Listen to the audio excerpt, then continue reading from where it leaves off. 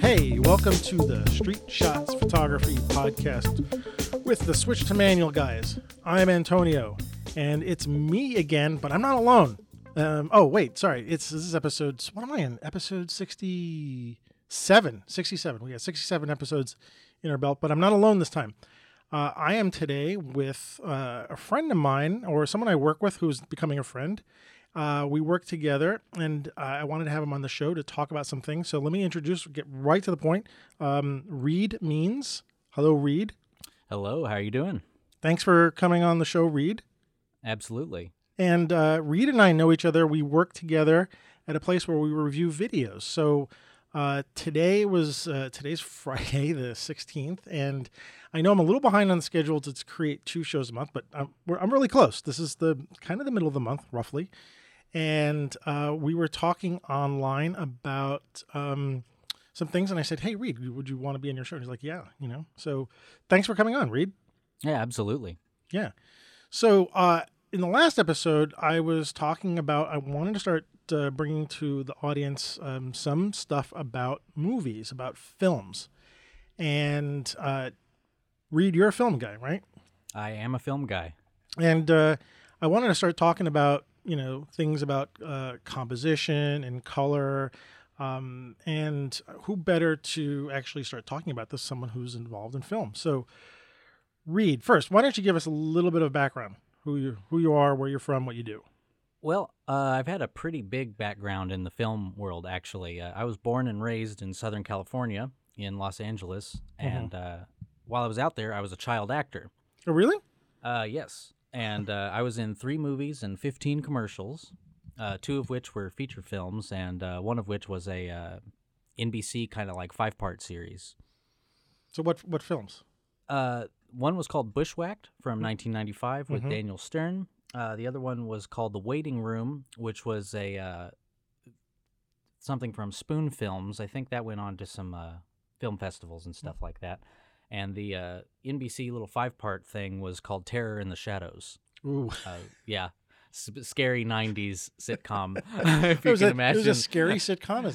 Yeah, it was supposed to be scary. It's not by today's standards, it wouldn't be scary, but back then I think it was a little uncomfortable. Yeah, okay. But yeah, it was all fun. But while I was an actor, the only thing I wanted to do when I was on set was look through the camera. Like I would just beg my parents to let me look through the camera, and they're like, "Well, we can't tell you to do that. We can't let you do that." And occasionally, some cool camera guy would hold me up and let me look through it or something, But you, when you were a kid, was it kind of hard to see through the viewfinder? Like to line your eye up a little bit?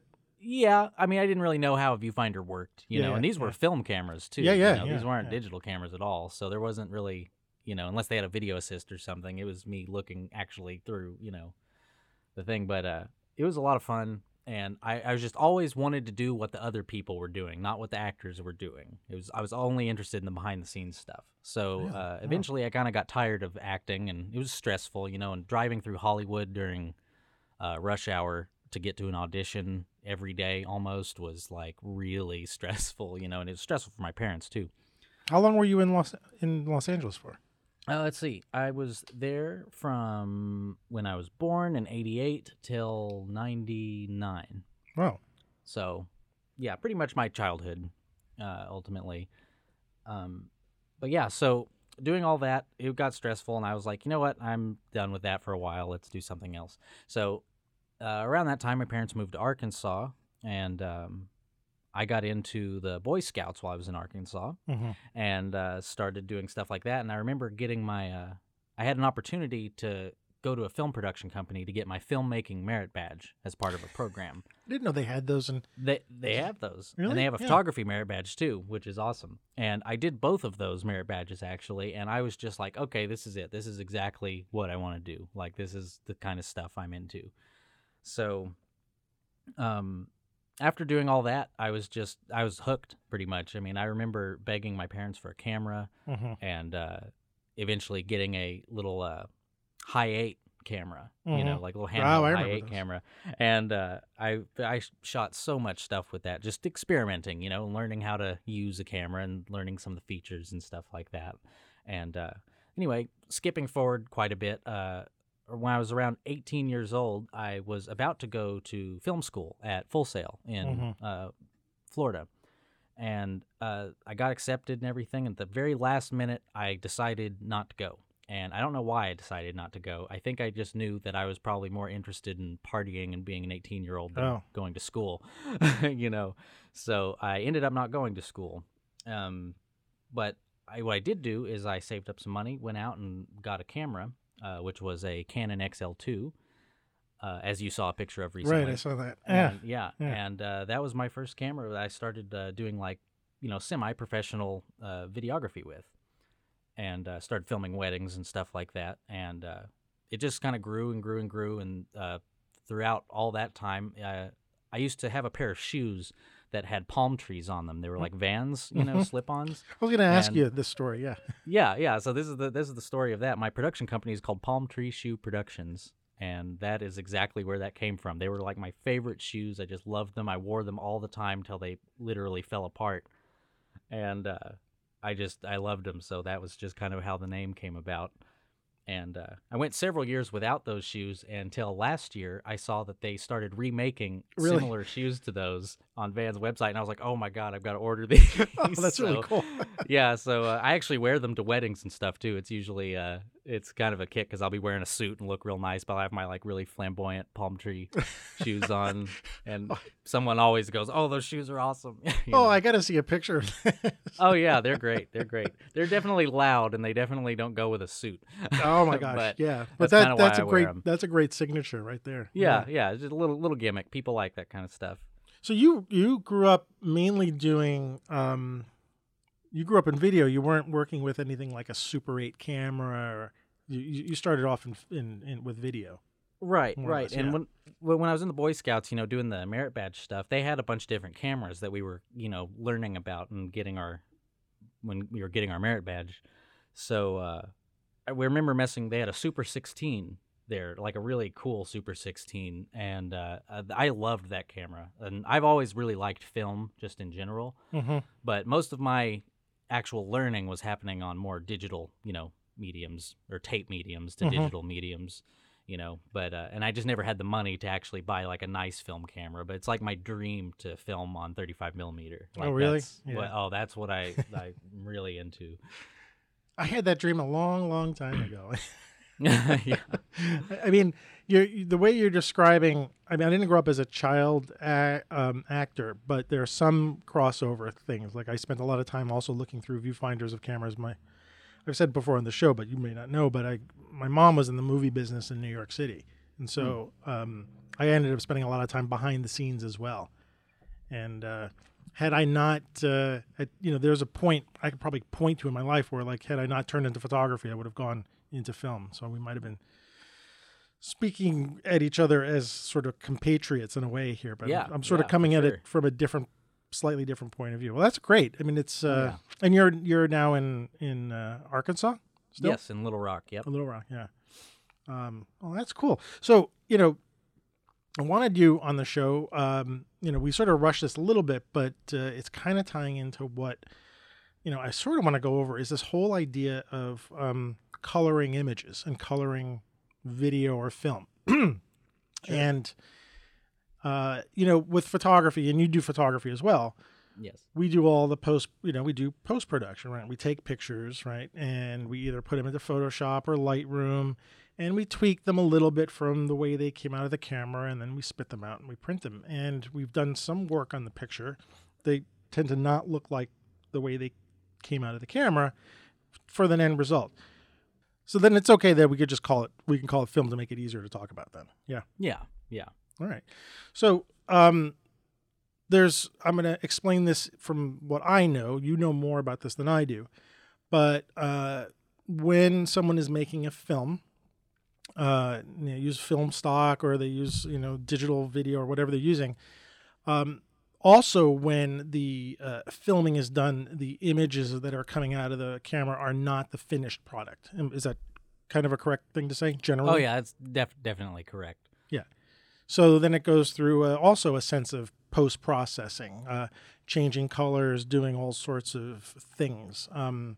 Could you maybe go into that a little bit from what you know? about that? Because that's what you do, right? Sure. Yeah. Actually, so predominantly right now I'm working as a colorist. Oh, so explain that. Explain that term. So color grading is more defined by the process of altering or enhancing the color of film or video image or a still image, either electronically, photochemically, or digitally. And, that's a huge broad spectrum because that depends on whether you're using film or tape or video, digital video. But the term color grading usually encompasses the color correction realm too, as well as the actual artistic grading. And there's a difference, and people don't a lot of times know the difference between correction and grading, and they misuse the terms. But in an all-encompassing sense, I call it color grading. Where does that term come from? I don't know quite where the word grading comes from. I would assume it would have something to do with some of the earlier technologies of the way you did things. But, originally it was called color timing. And when I say originally, I mean like in the dawn of color, in film. And that makes absolutely no sense to me at all.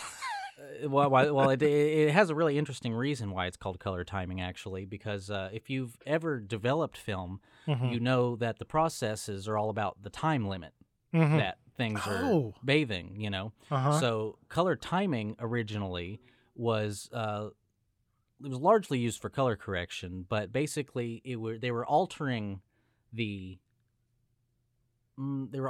time, I guess, that things were bathing in the exposure process. Part of the process. So, yeah, and that would be used for, adjusting contrast or doing, stuff like that, corrections type of stuff. So that was where timing comes from. So that's linked to like when you said before, photochemically changing the color. Yeah. Oh, okay. Yeah. I could have looked this up, but it's nice to hear it from a human being who's. Oh, sure. Yeah, it's much more fun than reading it somewhere. Yeah. Oh, I didn't know that. Okay. Thank you for telling me that. So. Sure. Yeah. So timing is how that came about in the film world. Okay. Is that still used today as a term? It is still used, but the technology is so different, and the way things are done is so different. Most people go for the actual film scanning, putting it into a computer program, doing the grading, then exporting it back out, to film. I'm just wondering if developing is still, pretty much the same with film. Yeah, I was just wondering if there's still old people who are calling it color timing, and you can point at them like, "Oh, you've been around for a long time." I'd actually be willing to bet that there are people that are like that. I know a lot of more young bucks like me in the industry don't use the term timing just because there's nothing we're doing that's timed. Right. Really. Right. All right. Okay, that's cool. But yeah, it's like the old school editors that actually used to sit at a table with scissors and cement, and cut stuff. They were called cutters. We don't really nobody say cutters so much anymore, in that regard. Yeah. Even though I am doing that, I'm doing it digitally though. Yeah. So it's more like, yeah. Okay. So, all right, so the act of I don't know if I'm interrupting you, but I'm gonna. No, that's fine. The act of color grading, color timing, color correction, you're calling it all one thing, right? You're calling it. Yes, I'm just referring to it as grading. Grading. When people ask me what I do, they say I'm a colorist or I'm a color grader. So my first question is, how is this any different than working on a still image in Photoshop? Just like bare bones. It sounds like. Yeah, that's a really detailed question. Okay, is it? Yeah, it is. It is actually. It's there are similarities, and there are things that you're doing the same, but with a moving image, there's lots of things that go into it that you need heavy duty post-production equipment for, like tracking, for instance, is a big thing that I use all the time, because a big part of a colorist's job is to protect skin tones. Like that's the main thing that you're doing when you're doing any kind of grading. You are protecting the person's skin tones the whole time you're doing it. Right, because you wouldn't want them to turn crazy colors. Right, right. Because if I just bumped the saturation up on something, all humans would turn orange. Right. You know, and the colors elsewhere would look great, but the humans would be orange. So we've got to keep them isolated. So I've got to actually isolate people's skin tones a lot, kind of early on in my grade, and set up tracking nodes on them. So while they're moving through the shot, it'll actually track their skin as they're going through, so it can know where that color is going in the shot. So that you're heavily relying on a computer to be able to make sure that the colors are going to go in the places that you want and not go to the places you don't want. Yes. Oh, okay. Well, big time. Yeah. But other than that mechanical, right? Because that's just sort of a mechanical thing, right? That's sure. Applying colors to places you want, and not because you have to deal with motion, right? So someone's moving across a frame, right, and you got to make sure that their skin doesn't stay orange from left to right. So But other than that, that's like the technical stuff. But other than that, isn't sort of like the basic kind of thing the same in some way? Like if you're applying, I mean, I'm going to grill you a little bit here. Sure. The basic kind of thing is like you're taking an image and you're adjusting the colors to some whatever, right? Yeah. Based on whatever criteria you want to use. You're just doing 24 of the frames per second, right? 24 still images, 30 still images per second, or whatever what the frame rate is. And then you have to, by that, you need to use equipment to help you to augment that, right? Right. Okay. So yeah, it is. There are the similarities there, and the whole real big similarity between photo editing and video editing. What you're doing is you're creating a mood. That's what I want to get. That's the key. What's going on. That's the key. Yeah, you're an artist, and you're being hired to create the mood of the film, or the mood of the scene, or the mood of the still picture. And that's the whole thing. The colorist is manufacturing the look of the film. Okay. The production designer makes the color palettes and makes, the kind of cool stuff going on screen, but it's the colorist's job to grade all of those into a way that helps tell the story. Okay. Now that's kind of what the key I wanted to get to with you. Because that to me is that's the actual the real strong similarity. Between what I was going to come up with between photography and film. And just to add to this, like I do a street photography class once a month at the place I work at.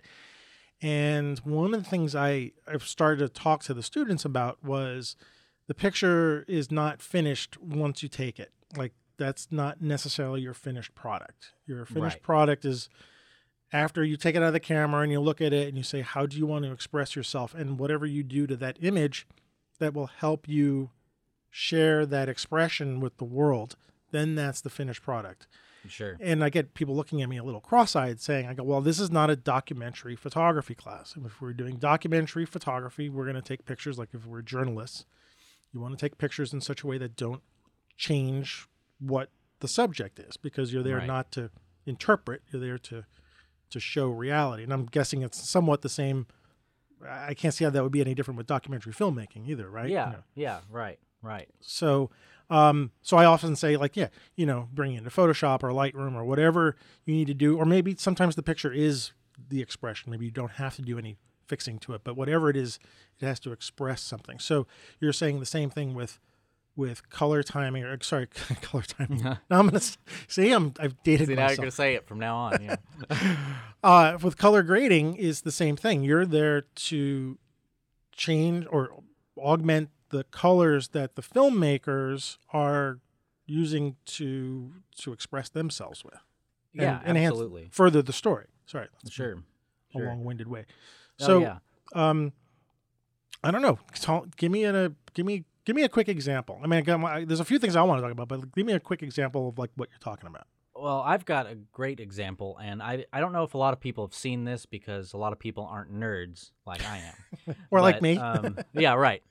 But the behind-the-scenes footage of them making the Lord of the Rings movies and the Hobbit movies, specifically the Hobbit movies, the one I want to talk about, because when they made Mirkwood Forest, the production designers made this just completely psychedelic, insane-looking set for Mirkwood Forest. I mean, I'm talking like bright purples and oranges. Oh, yeah, just crazy-looking colors. Like, if you saw it, I mean, you wouldn't even believe that was in the movie anywhere.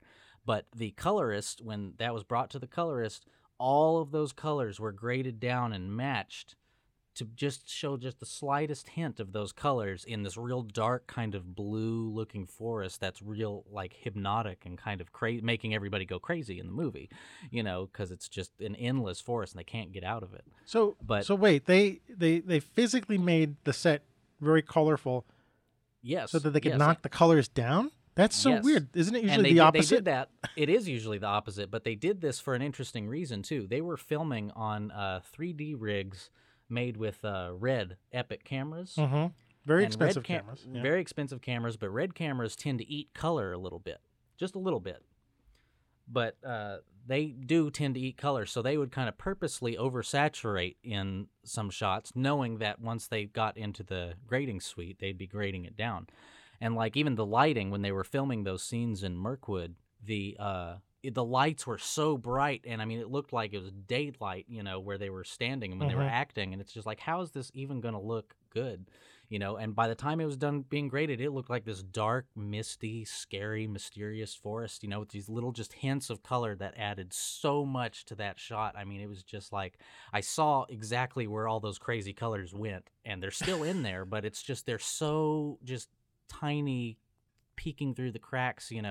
No one's going to notice that when they watch that scene. They're just going to be like, oh, that's a scary forest. But if you're really looking at it, the amount of detail in that forest is just insane. I'm going to have to look at this. Especially color information. Yeah, it's crazy. So I'm going to add, because you're saying this, it's just reminding me that, first of all, I'm old enough to remember this show called Perry Mason, which was a television show with Raymond Burr about a lawyer. And that's about as far as I remember. And it was black and white. It was shot in black and white. It was probably shot on film. It wasn't shot in video because this is the 50s, right? And what I had remembered even way back when is someone told me that they had put on the actors lots of like very light green makeup. And I was like, why? Like, what difference does it make? It's a black and white film. And they said because of the way the film would pick up the colors, the black and white film would translate the colors. It was sensitive in a certain way to green. And so by putting green makeup on the actors, their skin tones would look a certain way. Maybe not, I wouldn't say natural because black and white's not natural, but they said it would look a certain way when they filmed it. And so you're talking about sort of the equivalent with color to work with the technology that they're working with. Right. And black and white is very interesting too, because the color of your actors and the color of the gels that you're using and sets have everything to do with how black and white will turn out. Like in this day and age, you don't have to worry about it so much because you can pretty much do whatever you want to do in Lightroom, or something like that if you've got black and white images. But with film, it was so different because I was part of a shoot one time where the woman was getting some kind of 1940s style glamour shots taken of her. And like her makeup was insane. I mean, she had this hot pink lipstick on, like really bright hot pink lipstick. The areas of highlights like on her forehead were kind of smeared with green. And her hair was slicked back, I mean, just looked like a clown, basically, on there. And the shots, when they came out, they were so insanely beautiful. I was like, I've never seen black and white look that beautiful before. I mean, it just looked unbelievable. But yeah, same exact thing, It's manipulating the color, even for a black and white medium like film, The color still has so much to do with what your final product is. Right. And then, the addition of shooting through filters and stuff like that, but we won't get into that. I mean, that's that's a whole lecture on it. I know. So, okay. I'm going to make some equivalents here and you're going to, confirm or deny. Sure. I'm going to say that when we a lot of people are shooting photography today, they're shooting raw pictures, meaning they're shooting their camera and they're taking the raw data off the camera and then they're doing manipulations to it. And I'm not saying everybody's doing that, but let's just say like basically you're doing that. Yeah. What's the equivalent in film to doing that? So in film, it's really interesting because if something is delivered to me in, quote, a raw format, it's going to look different than if it's given to me in log, what's called log format. All right. Or log gamma, preservation. So you're going to have to explain that to me a little, or to everybody, because sure, I was thinking the two are the same, but just go into that a little. Sure, there's some differences. They're ultimately the same. That when you look at the image, they look really bland. Not really much dimension, not much contrast. You know, just really bland. But with log images, that's what I like to be given the most. And log images almost look gray. Like they look so flat. Just the color's so flat and the dimensions are so flat. But it's because the gamma levels or your mid-tone areas are really preserved. Anywhere that's like dark shadows, stuff like that, it's preserved and that information's still there. So when you're grading and you're adjusting that and making the shadows dark or bringing the highlights up, you're not only adding contrast, but you've still got all that detail in those shadowed areas, And that's really a cool thing. Like if you're filming somebody, let's just say hiking up a mountain and there's like a bunch of rocks and stuff like that. With the log image of that, it's going to be just super flat. And the person won't even hardly stick out from the rocks, in the image. Right. But once you start grading it and tweaking it and getting the contrast set and making those shadows where the rock creases are and stuff, all that texture that's on the rock is still in those shadows, but it's becoming darker, and more stretched out. So it just looks real. It just looks nicer. It makes your image nicer when it's finally all said and done. Because if someone were to just submit me something that's already, just like they just had their camera and took a picture and just gave me that raw picture, that's not a log image. That's an image. That's what the camera was looking at. There's nothing been done to that to preserve any of that gamma, really. So when I get that, there's not much I can do on the contrast spectrum without crushing the blacks or clipping the whites, right, because it's already pretty much set up like that. So when I start doing some pretty heavy duty adjustments, it's going to lose a lot of that detail. Right. The I guess what I'm saying is that a raw file from a still camera has all the information that's pulled off of the sensor, right? So there's been no processing done to it, and the camera hasn't touched it, right? Sure. Right. Isn't that the equivalent of a log video film? And what I know about log videos, exactly what you're saying, is that when you look at it, it looks terrible. It looks flat and gray, and I know that that really gets colorists excited. Right. That's what you're saying, because it's just a blank canvas. It is a blank canvas, exactly. But isn't for this discussion, let's say, isn't a raw file and a log file would be kind of similar? I mean, yeah, it's definitely similar. Okay, I know that there's digital video cameras that shoot digital raw film, and I'm not getting into that so much. Yeah. But I'm just saying, as far as if I get if I'm doing retouching, I haven't done this in a while, but if I'm getting retouching and someone gave me a raw file, I'd be like, hey, all right. I mean, I've got all the data here, and I can have a good time working on this picture. And so you're saying the same thing when you get a log video, a log film that's shot in log, and it's gray, and everybody's looking at it, the civilians are looking at it and saying, ugh. The civilians. Yeah. Yeah. Civilians are looking and going, ugh, and you're going, aha, that's, that's beautiful. So that's, guess what I'm trying to make the equivalent, right? Yeah, definitely. Yeah, okay. That's definitely how it is. So, but it may not necessarily, like for video, I don't want to get technical, but a log video file, sorry, I'm going from video to film, but I'm going to say video for that. Log video file that you get may not necessarily be a raw video file. Is that true? Correct. Yeah, and this is just for the geek in me right now. Okay. Sure, yeah. There's such a thing as camera raw, and there's such a thing as log, and different cameras have different log profiles. Yeah. You know, because we have S-log, V-log, D-log, all that type of stuff, and it's all different, and you treat it differently. Right. Okay. But ultimately, when it's presented to me like that, it is a blank canvas for me, and I know what to do and what to apply to it to get it corrected and start working on it. So tell me, you've got this blank canvas, okay, and where do you start? I mean, you're looking at a gray thing and you're saying, okay, what kind of mood am I in, or what is the starting point for you to color a video? Well, I always start with the correction processes, which is adjusting the contrast, basically your shadows and your highlights, and fixing any like white balance issues, which there almost always is some white balance issue that someone overlooked, So that's just getting you to an even.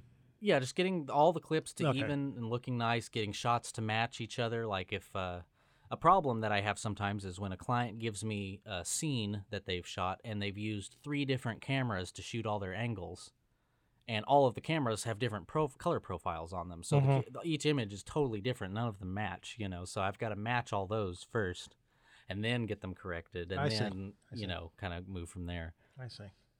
And but then what? I mean, like, are you know, and I want to tie this into photography at some soon point, but I want to say, like, you are going by the, like someone is sitting next to you and they're saying, okay, I want it to look like this. I want it to feel like this. Like, what's the workflow?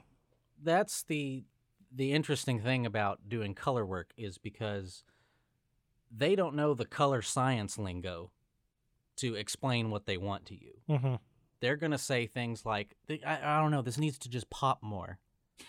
And I have to interpret that and go, okay, what I think they mean is they want their subject to stand out a little bit more, so I'm going to adjust the contrast a little bit, you know, and stuff like that. Or if they say pop, a lot of times they're meaning saturation. And then I have to kind of explain to them, you know, it's like I can't just jack the saturation up on this, you know, because that's going to look bad. And then I show them some, you know, demonstrations on their viewing monitor. Be like, see, this is what it looks like if I crank the saturation to 100%. That doesn't look good. So what I'm going to do is I'm going to, you know, adjust her skin tones a little bit, keep them even, and then I'll, you know, enhance the background kind of to what you want. Or they'll say things like, that needs to be a different color. And that's always the best one because I'm, you know. Well, that's a challenge, right? It's a challenge, yeah. It's a challenge, but at the same time, it's like they could be wanting, sometimes they want me to repaint a wall. You know, and it's like if this wall is in every single shot, that's going to take a long time, and they're paying by the hour typically. You know, to have me sit there and rotoscope. That's okay. Then you say, "Oh, I can do it." You know, yeah. I usually give them the truth. I'm like, I can definitely do that if you want, but I'm like, I'm going to have to go through every shot, you know, and I'm going to have to do this, and it's going to take a while. You might as well, you know, go get some lunch while I do this because it'll take a long time. But or they'll say, you know, this blonde needs to be a redhead. I've had that happen once. That sounds that was interesting. Yeah, very interesting. I might take this time just to plug my software for just a minute. I use DaVinci Resolve 12 or 14.3. By far the best video software, in my opinion, of all time. I use nothing else for anything that I do. Really? Yep. Right. And they've done so much work in making it a good NLE platform as well as being a colorist platform that, I mean, there's not much it can't do. Really? And I just love it so much. And the fact that you can get it for free on their website is what's really amazing about it. And the paid version just has a few other features that you need if you're doing it in a working capacity. You know, but if you're just looking to get into video editing or coloring and stuff like that, you can download it for free, and it does pretty much everything you need it to do. And DaVinci, they've been around for a while, haven't they? They have, actually. They had a pretty crazy history, actually, because they were at the forefront of color grading development, like hardwares and softwares and stuff. They started in 1984, and it was called DaVinci Systems, actually. And they had some pretty famous popular systems for color correctors back in the day. But a lot of them were just these giant, super bulky, you know, hardware systems that had a screen on it that was meant for color grading. But they also were the innovators of tactile grading stuff, which that could be a whole other thing too. But actually having like roller balls to be your color mean like control, interface that you would work with? Yeah, your color control surfaces. Yeah. Oh, interesting. And that's what I use, and I mean, I'm a big fan of that, and I think it's been designed that way for a reason. But like I said, that's a whole other lecture in itself. But yeah, it's really awesome. So anyway, they were liquidated. They were purchased by Blackmagic Design. I forget how many years ago, and they've been just doing that ever since. So free software, you know, you can't go wrong if you. You can't go wrong, especially if it's a good free software. This isn't like Windows Movie Maker. This is like some serious Hollywood stuff. You know, yeah. I've when downloaded. I first downloaded it. I was like, I can't believe this exists. You know. Yeah, for someone like me, I don't do this every day like you. It's complex, but it doesn't look like it's out of the realm of figuring things out. It looks like if you can figure out Photoshop and Lightroom and Premiere, you could probably dive into this. It's just it's just you have to think differently a little bit. But you do, yeah. There's a little bit of a learning curve, but it's definitely doable. Yeah. Yeah. So let me sidestep again. Go back a little bit. I want to go back into the feel. All right. Of something rather than the technical stuff. The mood, right? Because we're going to do the same thing in photography, right? Oh yeah. So I'm looking at first of all, let me just go back for a second. Okay, I looked at your little colorist reel that you have on your website, and I'll link everybody up for that. And because it's kind of cool, you can see, Reed is showing very simply how one image can change into something else, and as photographers, we can definitely understand this. But if I look at reality, right, I'm looking out my window, right, and it looks kind of raw gray out. I mean, it is raining, but it doesn't look very interesting. Okay. No. Right. It looks like if you take a raw file from a camera, or I would, a log file, video file is a little bit worse than reality, but I would say it's closer to reality, right? In some ways than maybe what I see in colored videos or even worked Photoshop files, right? Right. So we're all sort of looking at the stuff and we're being told visually how to feel, right? By the coloring and whatnot. Talk to me a little bit about that. What about mood creation? Yeah, but what is that about? Like, why are we? I'm sort of half-assed asking this question, but let me go back for a second. I get questioned. Oh, I just shot a picture. Like we had a snowstorm like a week and a half ago, 2 weeks ago. It was not a big snowstorm, but I got up early in the morning, right, and I went out for breakfast. And, really early in the morning when it's overcast, it looks kind of blue out, right? The sun hasn't quite come up yet, but it's popping up, but it's still under clouds. So the overall, gray, the outside is blue, and there was snow on the ground. And the guy ran by me. This picture is up everywhere now. This guy ran by me. He was wearing a neon yellow jersey, right? And then there were these cars stopped on the road. I took 3 shots, right? Boom, boom, boom. And when I got to process them, I was looking at them like, it didn't quite look on the camera like the way it felt, right? So I, boosted a little bit of saturation just to get that blue up and get the reds of the lights of the cars up and that guy's neon thing up, because when I looked at it, I was like, wow. When I saw it when I was walking in the street, I was blown away by it. So I posted up online, and someone, messaged me and says, "Was it really that blue that morning?" And the reality is, it wasn't. Sure. Okay. Sure. But it felt to me like that, and that's what I told the guy. Right. I said, it felt that big color. So that's a big thing about it, where it's up to you to decide what it looked like, kind of, because the camera didn't capture it quite how you visioned it, when you saw it, when you were experiencing it. So you're kind of trying to get it to be how you experienced the shot, as opposed to how it actually looked, But the big difference, we got stills we're talking about, but the big difference is nobody questions that stuff with film, with moving images. Or at least, right. Right. I mean, tell me. I get, nobody's going online. Oh man, I'm not making a blanket statement, but someone will come and question me. Was it really that blue then? Blah blah blah. Right. Whatever. But then, I want to talk about a movie like Blade Runner. Blade Runner to me was the latest Blade Runner was incredibly colored for setting mood. Maybe almost a little too much. Yeah. That was quite a saturated. It was quite saturated, but nobody really said, nobody's saying, was it really that orange when they were shooting it, Right. So talk to me about that with moving images. What, is there a difference? Is not a difference? Why are we not questioning it? People like me question it. Well, of course. Because I me want to too. know why people are making the color choices they're making sometimes. Right. Well, let's talk about civilians, right? Okay, so civilian viewership is more. I don't know. I think they probably they expect, when people think of a picture, they think of how they remember pictures being taken when they were younger. Because I think that was their introduction to cameras. They saw their parents point the Polaroid and click it, and out comes the Polaroid picture, and that's what it looked like.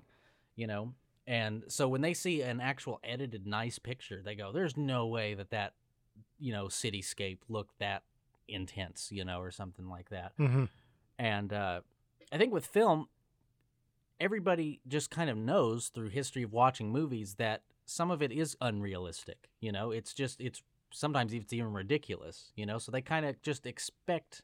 They don't really question what the director was doing so much as they do what the photographer is doing, because they're more expecting the movie to look like that. That's just my opinion. I'm not really. Well, sure no, that makes sense, and that is an opinion, but I want to dive into it a little deeper, like movies, moving images, stories, films, are basically some, it's a story. Like, there's a beginning, middle, and end, and it takes us on an emotional journey, hopefully, right? For the most part.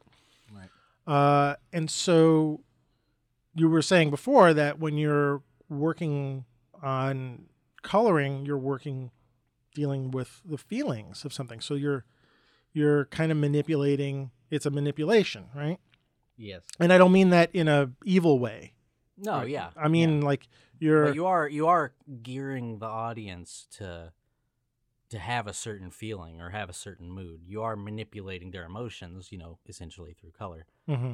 And so, like when you're doing a film, what are the choices when you're doing that? Like, how do you make that choice? Is it, is it the script that's running it? Is it I don't know. It depends on if I'm actually like the director and writer of the movie or if it's a client, because the client they wrote the script, they have the vision of what it's supposed to look like. They watched the movie in their heads thousands of times before anyone even saw a script. Mm-hmm. So they know exactly what it needs to look like. So sometimes I'll just, start talking to them about it, about the mood of the shot or what's going on. And I'll even ask sometime to look at the script to see, what kind of read through the script. Or just read through like a little bit before the scene starts and a little bit after the scene starts to kind of see where the audience is supposed to be taken during that scene, And like, for instance, you have a scene where that's supposed to be really intense and scary. And, a lot of times people use real lower camera angles, like composition, looking up at the action happening.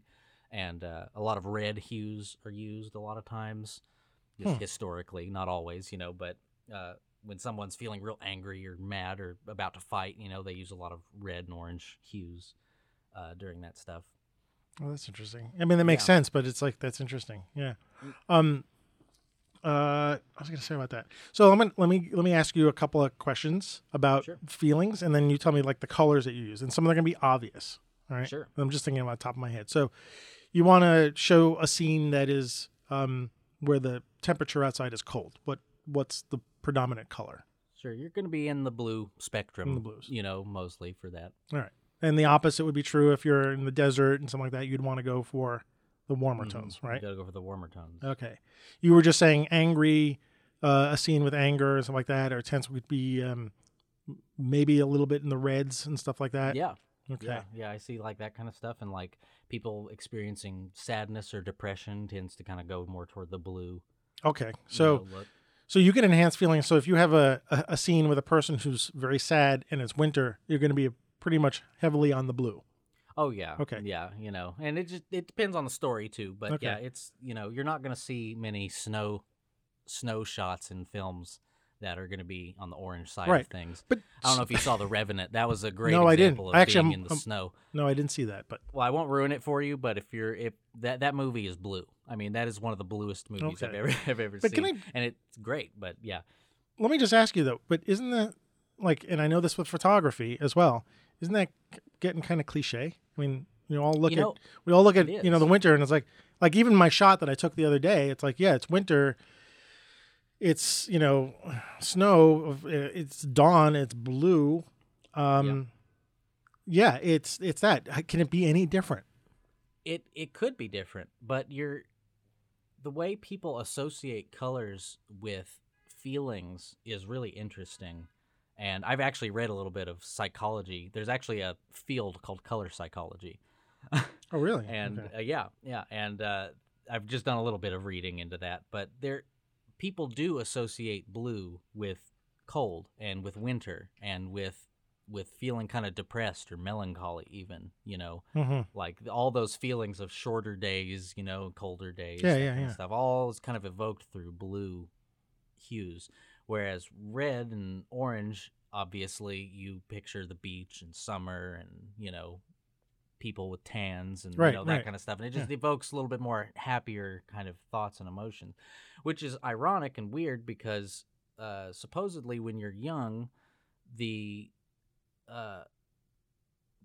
you're exposed to a lot of the red color spectrum, that can actually affect your psychology to be slightly more, what's the word? Not angry, but just leaning more toward that kind of like spicy thing. Yeah, spicy. Yeah, I don't know exactly. Yeah, really. Oh, that's interesting. It makes me, you know, if we want to take the broader globe, you know, and thinking about Northerners being more repressed and Southerners, I don't mean like you know United States people, but I mean people north, you know, closer to the Arctic, can be a little more reserved, and people towards the equator can be a little more outgoing and spiceful. Oh yeah, for sure. Yeah, you know, and when you're born, you know, your eyes haven't adjusted when you're born, and you see black and white because you don't know what colors are. Mm-hmm. And as you start to see colors, the first colors you actually notice and start picking up are red and yellow. And then the other colors fall shortly after that. Oh, I didn't know that. But that's just that's kind of how your eyes evolve from the moment you're born. You know, which is just an interesting point. Well, it's interesting because you're also saying that in some way we're kind of hard coded to these colors and feelings equations in some way. Yeah. There's just been so much that we associate with those colors throughout, like even our history. You know, that it's kind of just made an imprint on us culturally, I think, to recognize blue as a cold color and red as a warm color, you know. So if we took a shot of like a snowy scene and we started coloring it towards the yellow and red, it wouldn't be bought. It wouldn't be. It would look interesting. That would almost become sepia tone. Yeah, kind of. And I just don't think people. I don't know because I don't think anybody has done that. You know, taken like a really super snow scene and kind of adjusted it into the, you know, more orange yellow spectrum. Unless it's supposed to like represent Mars or something like that, where the whole thing is different. Yeah. Right. Oh, this is so interesting. Yeah. So we're all doing coloring in some way, you know, obviously to manipulate feelings, how you feel about the image, how you feel about the scene, how you feel about the story. But that is kind of like you're working already with in a sense, a predestined kind of workflow. Like, you know, you're in the desert. It's not necessarily going to be blue and cold. It's going to be more warm or vice versa. Okay. Right. All right. How does that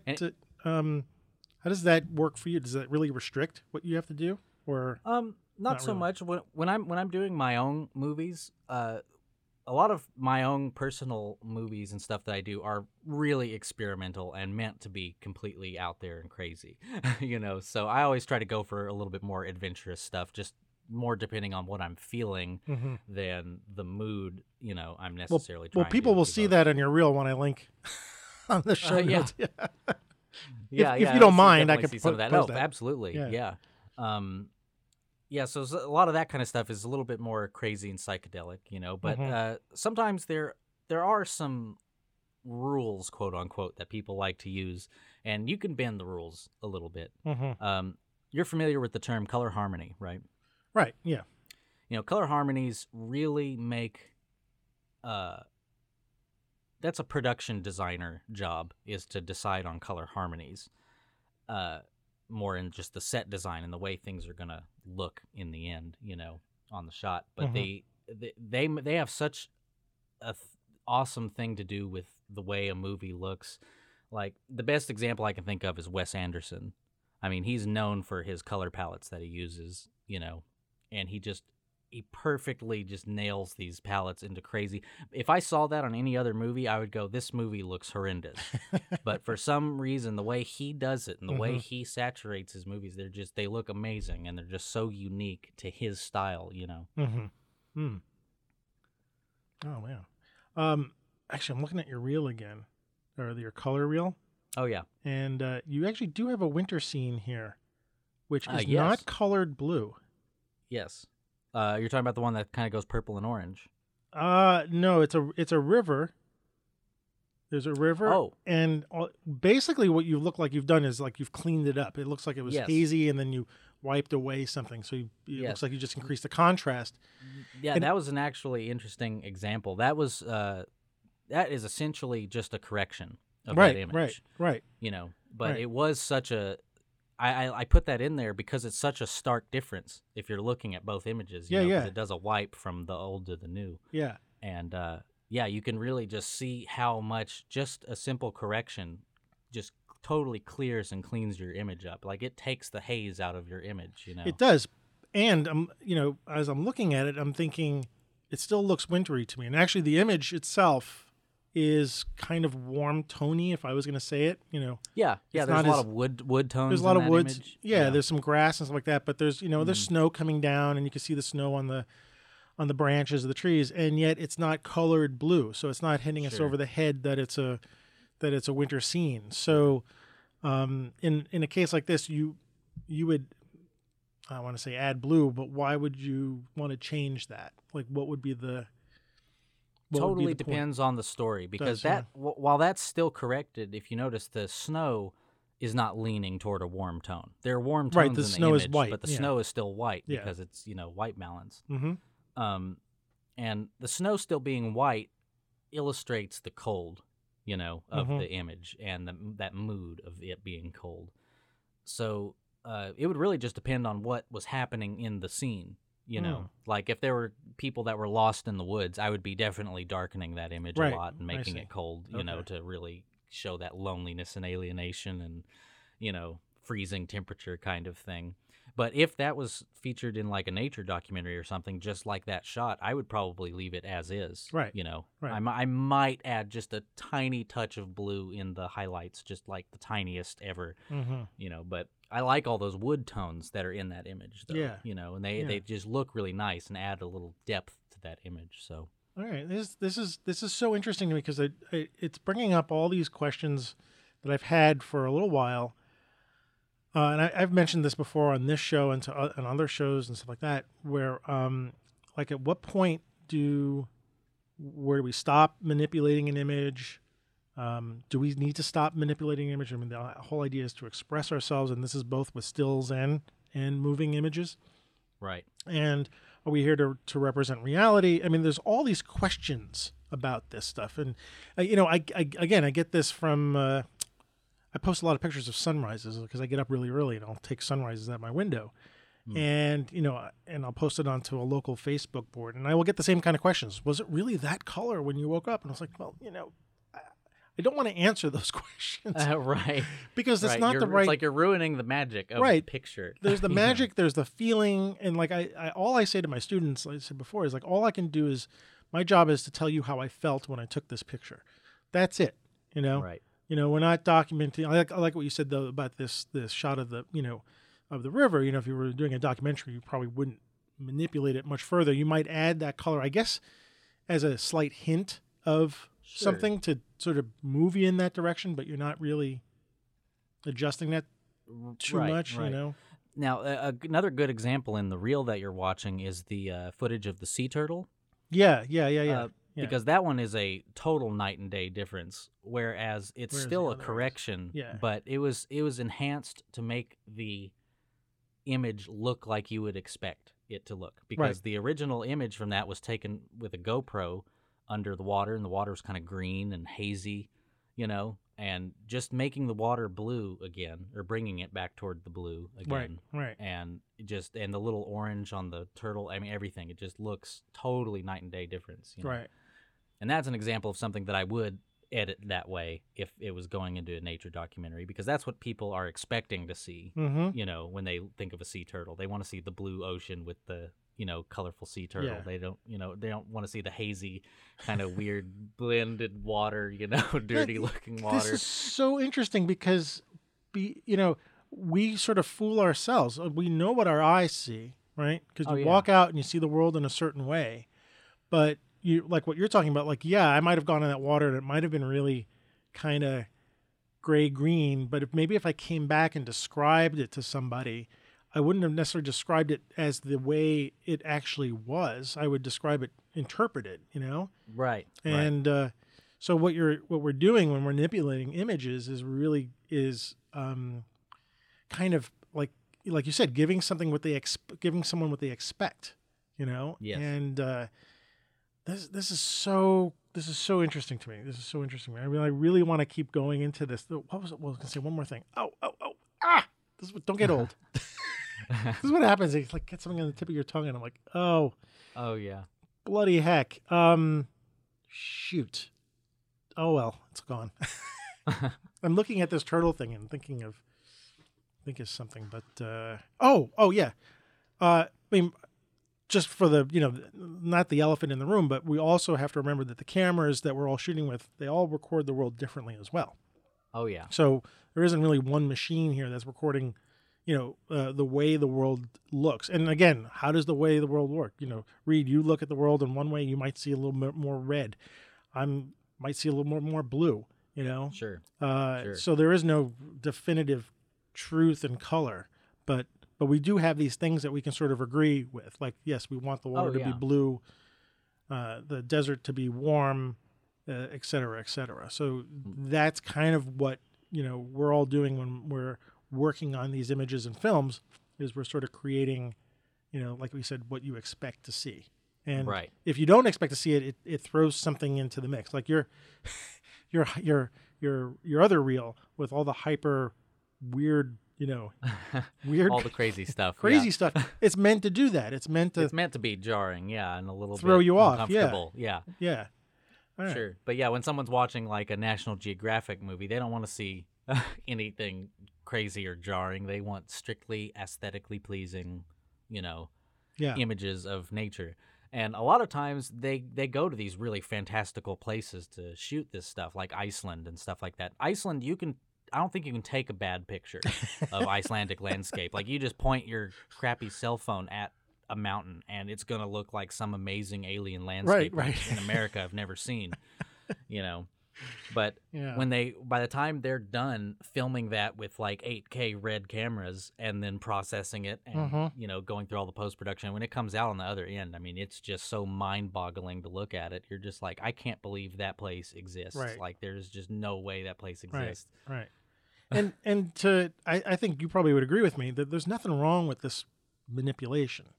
No, not at all. No. It's up to the artist, aka the photographer, the videographer, the editor, the director. It's up to them to decide what their art is going to look like for the masses, and the masses, of course, are going to interpret it differently.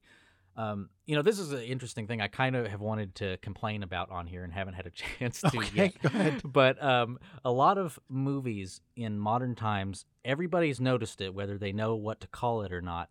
They're using this thing that a lot of people in the colorist world call the M31 LUT. M31 LUT, L-U-T. Describe LUT. What's a LUT? A LUT is a lookup table, and basically that is some colorists choose to use lookup tables to quickly apply looks and grades to images. Can I make that? Is that an equivalent to like a picture profile in a still camera? Yes. I mean, if I'm just being really not technical. Yes. On the very basic front, that is the same thing, basically. But with LUTs, you can get a lot more detail and editing into it, and that kind of stuff. But this M31 LUT, the best example recently of it is the Mad Max movie. And if you ever use Final Cut as an editing software, they have a LUT built into it called Teal and Orange. And that is exactly what this M31 LUT is. And it is completely atrocious. I hate it. Most colorists I know hate it. It's hideous, and I have no idea why all these superhero movies use it, why Mad Max uses it. The movie Mad Max, it kind of fits, just barely. Mad Max is supposed to be just completely out there ridiculous, so it kind of fits there. But every single big blockbuster movie has people that are orange in it and skies that are completely like turquoise, blue, weird, crazy, unnatural color.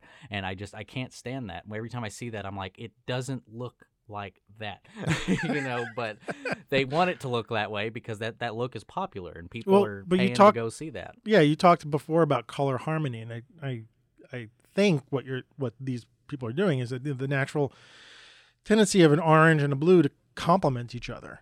Sure, and like you were saying, sort of built into our DNA is the sense of warmth and cold, and what best represents warmth and cold is, oranges and for warmth and blue for cold. And orange and teal, that's called a complementary color harmony. Actually, like that's the actual term for it. That's interesting. Mm-hmm. To add to that for a second, and then I think we've been there for an hour, but I want to wrap it up soon. But to add for that, I used to. When I used to work at the stock agency, the agency that Getty turned into what used to be called Tony Stone way back when. And they used to produce a catalog of pictures for people to go and buy their stock photography. This is pre-internet. And what they used to do is they used to add a little bit of orange into the print production. So when they got the catalogs, and the catalogs were mostly filled with shots of people, the skin tones would look slightly orangey. And we couldn't figure out for the longest time why Tony Stone's pictures were selling so well. When we look at the catalogs, we say, wow, these pictures look so, incredibly great. And somewhere along the line, we learned that they did something to the printing to manipulate it to turn it a little bit more orange. And we were contemplating that. We were saying, why is that making such a big deal? And I think it's because people's natural desire to see skin tones, whatever color tone it was. And this orange actually did well for all dark skin tones, Caucasian skin tones. It did really well. It didn't do so well with Asian skin tones because they were already a little bit towards the orange or yellow, in print at least, because print can't really show full skin tones. Sure. But for the vast majority, of other skin tones, it did really, really well. And people would buy their pictures a lot. And I think, it was just this tendency of people looking at other pictures of people and thinking, why am I attracted to that? Buying that, because the catalog that we used to put out was very neutral, right? So the skin tones looked probably close to reality. Right. And we sold the pictures, but they had something more. So anyway, this is sort of a long, convoluted way of saying, I think that's sort of, like you were saying before, built into us. We want to see the skin. We want to see ourselves in the pictures that we're looking at, and the unknown environment, which is where all this stuff is happening, is this dark, unknown, cold place. And where the light, also think of I'm thinking about this. I'm thinking of a fire in the middle of an environment. The fire is a little orange speck in the dark that keeps us keeps us light. So anyway, this is so interesting. This is such a cool field that you got into, I think. Yeah, it is, because there's just so much that can be illustrated with color, and people don't realize when they look at a still picture, or when they're in an art gallery and looking at an art piece, or when they're in the theater looking at a movie, the color is giving them all sorts of psychological signals that they don't even realize that they're getting, Mm-hmm. And it's such a cool thing to start to get deep behind the scenes of movie making and photograph taking, and learning how that works, and learning which colors affect people differently. If they see the dark and blue in one of my still images that actually sell stock footage too. Oh, you do? Yeah, cool. Yes, and sometimes sometimes I'll color the image just a little bit. If I have a picture of a depressed woman looking out the window, that picture is going to be a little bit more blue, than the happy woman in the sunlight with her cell phone or whatever, Yeah. So, it makes a difference. And recently, actually, I took some pictures like that recently, and they've only been posted for like 2 days, and I already had some sales from them. Oh, really? So, yeah. Well, that's cool. So, that's excellent. Yeah.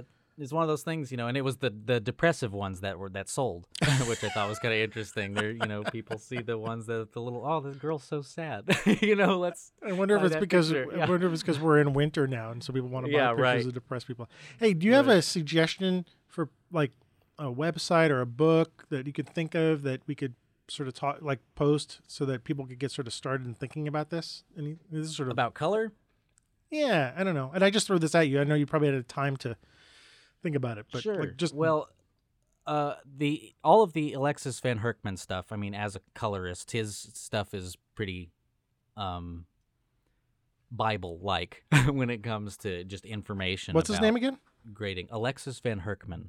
Alexis Van Herkman. Okay. Mm-hmm. Yeah, his books are awesome. And I'm actually a member of a group on Facebook called Color Grading Central. And there is a fellow by the name of Denver Riddle who owns the website Color Grading Central. And he's a colorist and has done a lot of work with stuff. But I really like his website, and I like some of the stuff they offer. They develop really cool LUT packs, like really, really nice high-end ones, and that look really, really nice. And they have some other stuff too, and he actually has a couple of programs, and he runs specials on them occasionally. They're really expensive if you want to get certified. Like if you're really wanting to get a color grading permit, basically, is what when you go through all this kind of stuff. But yeah, occasionally they run specials, and they're cheaper, or something, and it'll only be like a 1-day thing every once in a while. But that's another really good website, and all of the DaVinci Resolve groups that I've been involved with, either on Facebook or anything like that, just web forums, everybody using DaVinci Resolve helps each other out. They all know a lot about it, especially with this newest update to DaVinci that has a Fairlight included in it, which is an audio program. That pretty much has made DaVinci the ultimate NLE to me. But the Fairlight thing is totally new world for me. I always have an audio guy that works with me that handles all the audio stuff. I know nothing about the audio world other than playing some music. I don't know how to do any of the recording stuff, but it's a really fully featured thing. So a lot of people on those groups are helping people learn that kind of stuff. All right, that's cool. Yeah, all right. What was I going to say? Yeah, I think you've given a lot to think about, and I want to, maybe invite you again in the future to talk more about this, especially if we talk about movies specifically and this whole thing about coloring and stuff like that. I like to invite everybody to remember, like, even though we talk about still photography on this show, and like you can't help but be surrounded by moving images all the time, and that has to affect how you see stills and your world. The world around us is moving, right? And so even though we're just grabbing little frames of it, the basic theories of this are exactly the same. I think when you take a picture and you want to sort of convey something, you're going to really want to think of the color. Now, we're not talking about black and white now, although there is some of this that can translate to black and white, certain aspects to it. We're really just talking about color now. So, but yeah, I'd like to invite everybody to talk about this more, movies that they've seen, images, whatever, that where the color is really set apart and saying something about the image. And invite people also to make sure that, be aware of the color in your pictures. That's something that, like we were saying, that Reed was saying before, is that it's part of our DNA, And like I like to say, like, don't just throw on an Instagram filter because it makes you feel cool, or it does something. Right. It doesn't mean that you can't do it, but like maybe understand what that filter is doing to the shot. Like, what is it conveying, and what are you resonating with? Instagram filters are the civilian equivalent of the M31 LUT, in my opinion. Okay. That's what it is. That's great. That's really what it is. That's a good way to put it. It took you saying that for me to make that connection that, that's exactly what that is. Okay, yeah, yeah. So. I mean, there are probably times when that M31 LUT can actually work and make sense. But you're right. It could get, or anything that gets overused, we get tired of it. And what we do is we tend to ignore it. We tend to not take it seriously. Right. And Hollywood ignores it too, because people are still filling the theaters. If people started rejecting that color scheme and went, I'm not going to see any movies that have that as the color scheme, Hollywood would fix that stuff so fast, like they would reshoot that movie to submit it, But no one's going to do that, obviously, and people are still going to go see the movie no matter what it looks like, But, most people are going to see the action and the explosions and stuff like that, They're not going there to focus on the color palette of the movie. And before we end, I just want to add this because you made me think about this, but this is why you said, like, the Wes Anderson films are they stand out to you, right? Because obviously he's not using an M31 LUT. He's using a palette. And maybe open that up to the world as well, as like when you go see a movie and you come out of it and you say, what was about that movie that is leaving me feeling X, Y, and Z? If you go see it again, think about the color. Because maybe it isn't just a Hollywood M31 LUT. They've done something. Like for me, that movie manipulated you into feeling a certain way. Exactly. For me, the movie that did that for me, well, it's actually two movies. One was called Sorcerer, a William Friedkin movie from the 70s. A fantastic movie. It was very much a guy movie.